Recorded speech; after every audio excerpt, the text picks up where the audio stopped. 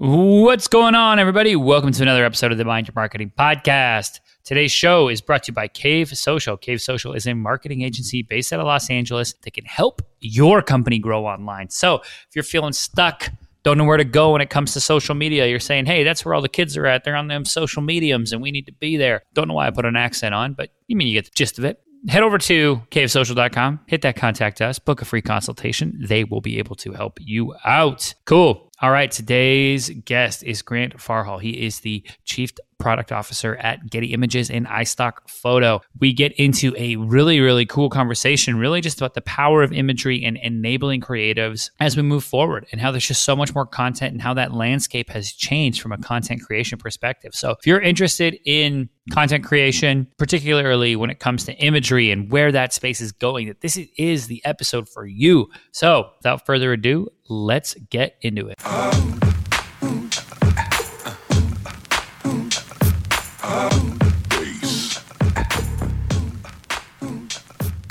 What's going on, my marketing people? Welcome to another episode of the Mind Your Marketing Podcast. Today, I am welcoming Grant Farhall to the show. He is the Chief Product Officer at Getty Images and iStock Photo. Grant, how you doing? I'm great. Thanks for having me on the show, Jordan. No, I'm excited. I'm excited to have you on. We spoke a little bit before we started recording, but anytime I can have a Canadian guest on, I get excited. So, Rightly so. Rightly so. Yeah, no, it's always good, Before we hop into everything you're doing, Getty and iStock and two brands that I'm sure listeners know about, walk me through your personal journey. Give me that 5-minute story of how you ended up, I know we talked before, you said you were in radio, but how you ended up, in this position where you're leading up product for two companies. Sure. My path is very windy. It's definitely not a linear career path. I started with completing a Bachelor of Commerce at the University of Calgary. About midstream through there, I actually switched from a finance-based degree to a marketing-based degree. I did that after going through a round of summer internship interviews where I could not answer the question why I was in finance, which gave me clarity that I was in the wrong area of focus, and walked up from one interview to the registrar's office and switched to marketing in the moment. So that's what I came out of school with. And at the time, marketing was very different. It was, the internet was just starting to take hold. So it was less about digital marketing and still a lot grounded in traditional advertising, traditional marketing, a lot of print and multimedia, big campaigns. And my first job out of school was with a small agency called Idea Machine here in Calgary. And that's where I cut my teeth. And that's where really I got exposed to the concept of stock photography the first time. We would pore over catalogs from Image Club and iWire and look at envy at collections that Tony Stone could offer and the like. And that was back in the day where all that stuff was on CD. So it was my first exposure to the wonderful world of imagery. Ended up starting my own agency for a period of time. And then that's when I made the pivot. Went back to school and decided to go into broadcast journalism and into radio. It's something that I'd always wanted to do, and was reaching the point where I realized if I didn't do it then, that I would never do it, and that would likely be a regret. So I had a career in radio, working in sports and news for about 8 years, and really enjoyed it, but soon realized that it was, as I often tell people, a financial disaster. There's not a lot of money to be made in radio. There's wonderful people, it's wonderful, important work, but when you're in a position where you're maybe wanting to start a family, as I was, it became clear to me that was not going to be a good long-term situation. So I knew some people at Getty Images and iStock from back in the days of working in various agencies, including development shops, and reached out and got connections and got hired as a product manager and came up through the organization, ended up in a position of being general manager of iStock, and then from there, vice president of e-commerce, and now my role is chief product officer. So coming up on a decade with the company, and feel tremendously fortunate to work with a company like Getty Images, and the people I get to work with every day are wonderful. So, but yeah, definitely not a clear path. I mean, there's a lot of different turns and twists in that road, but I think that's what makes careers wonderful. 100%. And that's definitely something that we've seen on the show time and time again. We get executives on and they started in journalism a lot of times and then made their way over to the marketing side. So it's always good to hear that, the accidental marketer, as I say, because I was going to be a lawyer up until about 8 years ago. Then oops, I started marketing. So I'm with you. Well, I'm excited to have you on. And one of the things I really wanted to talk about is, product. And I've had CMOs on the show and CEOs who have different views on where product falls with regards to the house, and the house being the business, right? A lot of people are saying it has to be sway more. We have to listen more to our engineering teams and what they do. And then other people say, hey, no, this is more marketing and we need to really figure out what our customers are, what they want, and then build that product for them. I just wanted to get your feeling on where do you think product really lies in, the matrix of business? Sure. I mean, I'm someone that naturally leans into a collaborative approach. I understand you certainly need to have clear lines of ownership and accountability, but at the same time, I think where the magic is when people and teams who bring different expertise to the table can collaborate on finding the right solutions. So in many ways, what I look at product's role as being is understanding the customer, being completely customer obsessed, bringing in all the input, what we hear directly from customers, what they tell us through our service, what we get from survey data, what our site metrics tell us, what's happening in the marketplace, what's happening in competitive sets, what are the emerging potential substitutes. You bring in all this information and you use it to identify the most meaningful and important problems to solve and the most meaningful and important opportunities to go after. That's a lot of the job. And then it's about bringing that context and bringing that information to a team that will include a lot of the people you just talked about. It'll include engineering and technology. It will include the marketing team. It will include, for us, a huge component is content. We're all about content. We're all about our imagery. So we want them at the table. How do you bring all that expertise to the table to then figure out the right solution to execute so you can actually solve those problems for your customers? That's how I see it. I see product as being a bit of the grease in the wheels. It's the way that stuff gets identified and the work gets done to solve those problems. Needless to say, the marketing team is amongst our closest partners at Getty Images, where we don't look at some of the traditional approaches where you hear product described as the product manager is the mini CEO of their vertical or their line of business. That's not how we look at it at Getty Images. We look at the product manager as the individual that can help bring that context and that important data to the table so that we can do the right thing for our customers. Awesome. And I've been always curious about this, how it works with Getty. And okay, I understand the customers, right? Customers like myself, I run an agency, we come up, we buy the photos, or we have a media company. I understand that. Now, walk me through how it works. There's also the photographers, right? And the content creators. And how are they viewed? Are they viewed as clients? Because largely, the product obviously is how it works and everything to get the images, but there are a lot of the end product too, and those deliverables, right? So sure. Walk me through, I guess, that process of how you source photos and then how you go out and actually make those partnerships or get new photographers on board. Yeah, I mean, I think in some ways you could look at our contributor base as our photographers and our videographers and the people who make content that we then license on their behalf. They're a stakeholder group for us and amongst the most important stakeholder groups. I think calling them a supplier doesn't tell the whole story, nor would I define them exactly as our customers, because our customers are our customers. But they are this extremely important stakeholder group. I mentioned earlier that content is at the heart of our strategy. Sourcing differentiated content to build a library that has depth and breadth. That's what Getty Images and that's what iStock is all about. So to be able to do that and do that at scale, it hinges on having those relationships with those photographers that can create differentiated content and videographers who can create differentiated content at scale. So the way we work with them is it's very much a crowdsourced model. And we have non-exclusive contributors, meaning they can supply their content to be represented by us, but also others out there in our competitive set. And then we have exclusive contributors where we exclusively represent their content. So that's the material that you can only find on iStock or Getty Images. And that's a much smaller group. Still thousands and tens of thousands of people, but a smaller group that allows us to provide them with a higher royalty,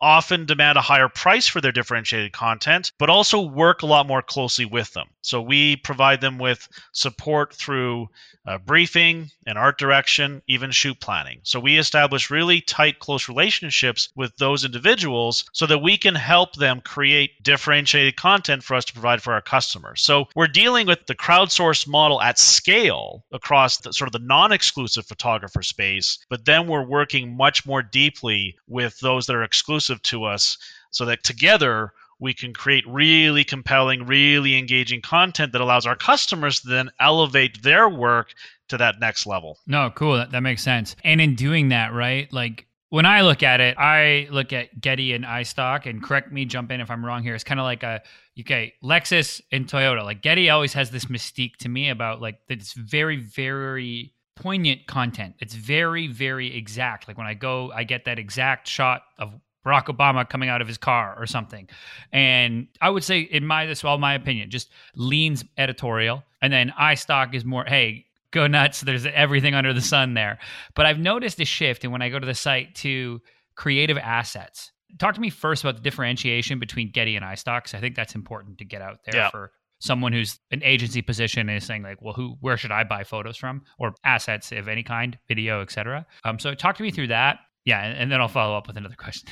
You've hit on one of the key elements, which is certainly the editorial business. So a lot of people out there know Getty Images because they see our name on CNN or in certain newspapers, and they see us attached to imagery and footage covering the news of the day, sports, entertainment. And we have the partnerships, the talent, the access, and the ability to get those images from camera to click as faster than anybody. So that certainly is a big part of what Getty Images and GettyImages.com offers customers who have needs for editorial imagery. But the creative side of the business is also key on GettyImages.com. And that's where we have what I would say is creative content that transcends. It truly is at that highest level and providing unique ways of representing common themes, providing a library that's incredibly deep and has incredible depth so that you can cover whatever is the concept, whatever the subject, whatever is the thing you're trying to say. We can provide imagery that allow you to do that and break through the noise, the visual noise that's out there in the world. It's where I would say in many respects, it's where, an enterprise level customer, that's where they would sit within our business. People with unique needs that, often they have team needs and need to be able to have a website and experience that allows them to efficiently support that entire team. iStock is more the value brand, where obviously a lot of the customers there are looking for still great imagery, but they're looking for great imagery at the right price. And you'll see that reflected in the price points and the plans that we offer. But the content's still at the heart there. We still have millions of exclusive images on iStock that we source through our exclusive contributors. And again, the idea there is to provide content that breaks out of what we often call the sea of sameness, the commoditization of imagery. And stock photography, you can sort of think of all sorts of subjects. And what's the standard representations of business? It's two people shaking hands. Well, we want to provide our customers with different ways of representing those themes, and that's what iStock provides too. So it's the pairing of both the right price, the flexibility of the right price and the right plans, but still great content that allows you to communicate your message. But that's the delineation between the two brands. I like it. And there's something there that I think is important to pull out and look at, right? And I want to call it like that evolution of stock, where it's now gone to, we're past the point of like the cheesy photo of two people shaking hands over a contract. Yeah. Like that stuff, it's been played out, for lack of a better term. Where now I think there's things about enabling creatives, right? And I see that Getty, iStock, really in a mode of like, okay, how do we enable creatives by even providing them with assets that then they can go on and use in their own creative endeavors, right? Was that something just learned through research? Was that like a big push of, hey, we're going to get that person who's at the agency who's working in InDesign or working in Photoshop a lot and start to loop them in when it's something as simple like, look, we run an agency and it saves us so much time getting icons and things like that we want to go and quickly use and deploy on some of our own graphics, our own photos that we're taking. Talk to me about that evolution, really. Well, and part of that evolution is actually it's not just creatives. I mean, the people who are using imagery and now more than ever footage, it's increasingly not creatives. Or you could go the other way and you could say that the definition of what a creative is expanding all the time. But either way, there's more and more people who need to tell stories, need to communicate messages, and they don't fit in the traditional mental models of a designer or an art director. There's a lot of folks who wear many different hats at their jobs. They need to get this type of work done, and we can be important building blocks and ingredients in that work. Sometimes we say, we can make you look good, but it's not just creatives using imagery and footage now. It's almost everybody. And that's really what stock photography has unlocked in some ways. It's been interesting if you think back over the last 15 to 20 years, what's changed in the world. And some of it is what I touched on in terms of like when I came out of my university education, advertising was still a lot of traditional media. So the way that we would source photography for our work was often doing shoots, but even that was sometimes impossible. If we wanted I'm in Calgary, so if we wanted an image of a oil drill in the middle of winter and it was in the middle of the summer, can't shoot that. wasn't really available in stock photography at the time. So you would go to agencies and they would kind of give you like 5 choices that you could license from them at a really high price. And those images were going to be out there in the world for a long time across several executions. Well, when digital marketing and digital media and social campaigns came along, now all of a sudden you have a way higher amount of demand for imagery. People are refreshing their imagery and their stories not every week, not every month, every day or every hour. So you've got this incredible demand that's grown, but the imagery is not out there for nearly as long. So they need a really large supply of compelling images that fit across several different subject areas that they can easily use, easily create that work. And again, the pricing is obviously much different. If you look at what people are paying on a per image basis now versus what they were paying 15 years ago, it's a way different thing. So that's a lot of the trend. That's where a lot of the growth is happening, is more people using images, people who are using images using more of them, and the solutions that iStock in that case provide is aligned to those trajectories, those trends. The industry as a whole and content creation, when we look at it from a bird's eye view, it's exploding. Yeah. And enabling those creatives, and not even a small business who's creating content all the time or an agency, even just look at something like a publishing company such as Inc. or entrepreneur.com. And before, they would have had their quarterly magazine. It came out, okay, some beautiful stuff.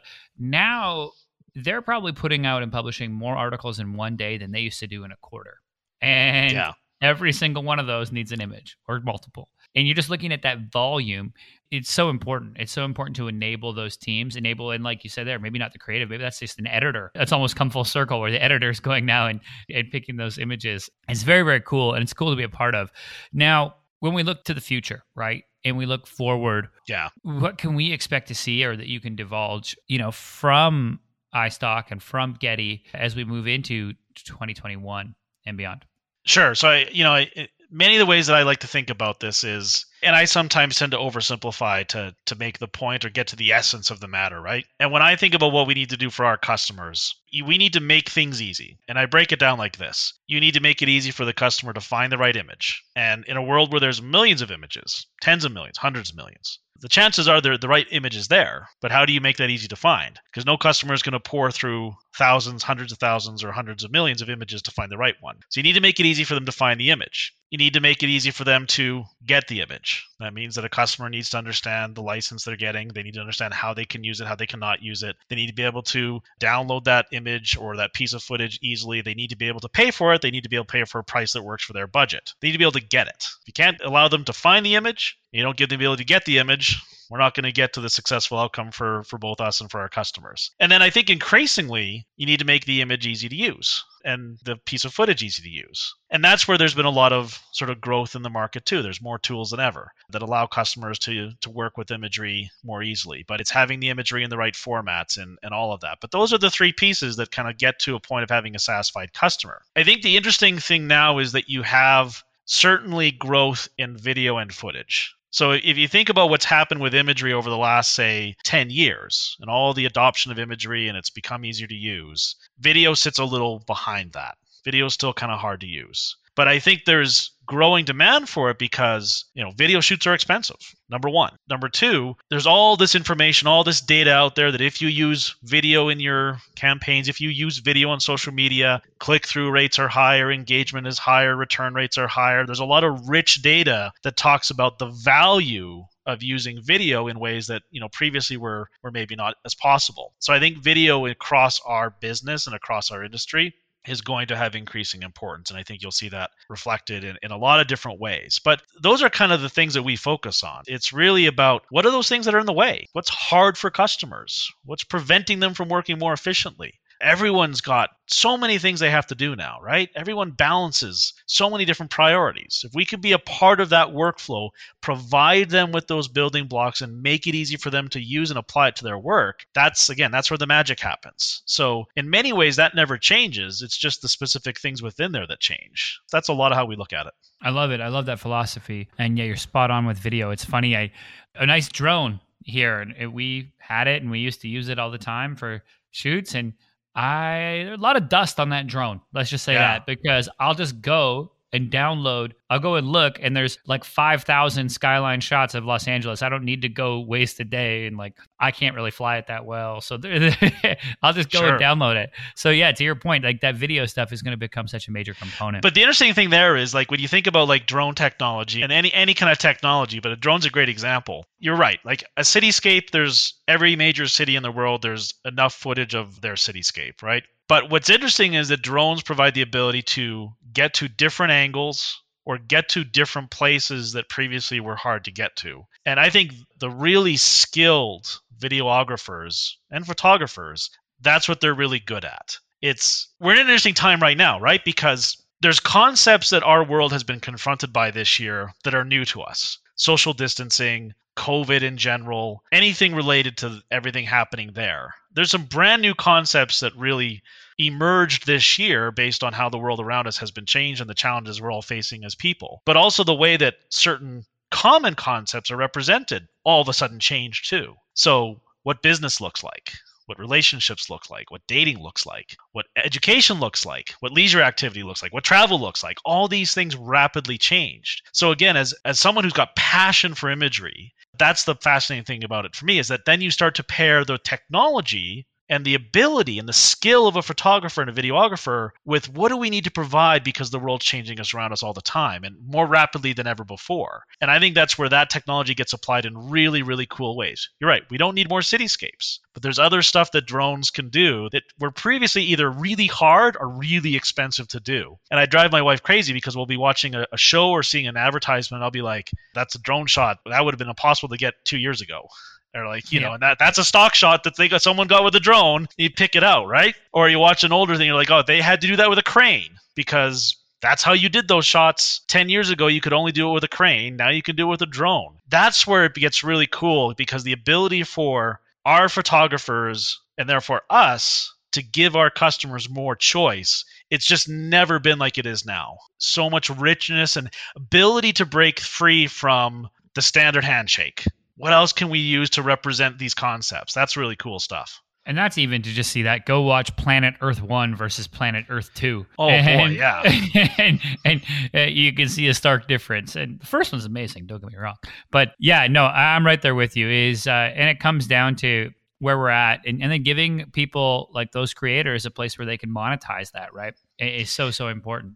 Well, it is because they need to be able to make enough money to justify making those investments in creating differentiated content. That's the pinwheel. That's the relationship we have with them, is that they depend on us to return enough money back to them so they can continue to do the things that they're passionate about. And that then has a benefit for customers because then the supply of that differentiated content continues. That's the circular relationship between us, our contributors, and our customers that really is at the heart of our business.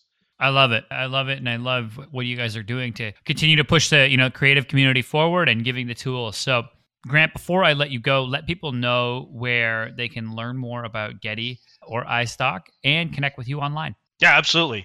First of all, the website's gettyimages.com, but also iStock.com. For those of you who are need images, need to license images, I would start with iStock, and that's going to meet the needs of most of customers. I'm available on LinkedIn. You can find me at Grant Farhall. There's very few Farhalls in the world, and I think I might be the only Grant Farhall, so I'm really easy to find. I'm the one in Calgary if there does happen to be two. If you find another one, you also have to tell me about that because I'd be interested in knowing if there are any other Grant Farhalls. So I'm easy to find and very, very approachable, very reachable for folks that want to learn more. Awesome. You guys got it. You got that information, and I will put those all in the show notes as well, links, so you can go and click and get them. Grant, thanks again for coming on the show today. I appreciate it. Yeah, it was fun. Anytime. Awesome. All right, everybody. That's it for this episode. As always, I'm your host, Jordan Shelton, and I will catch you next time. And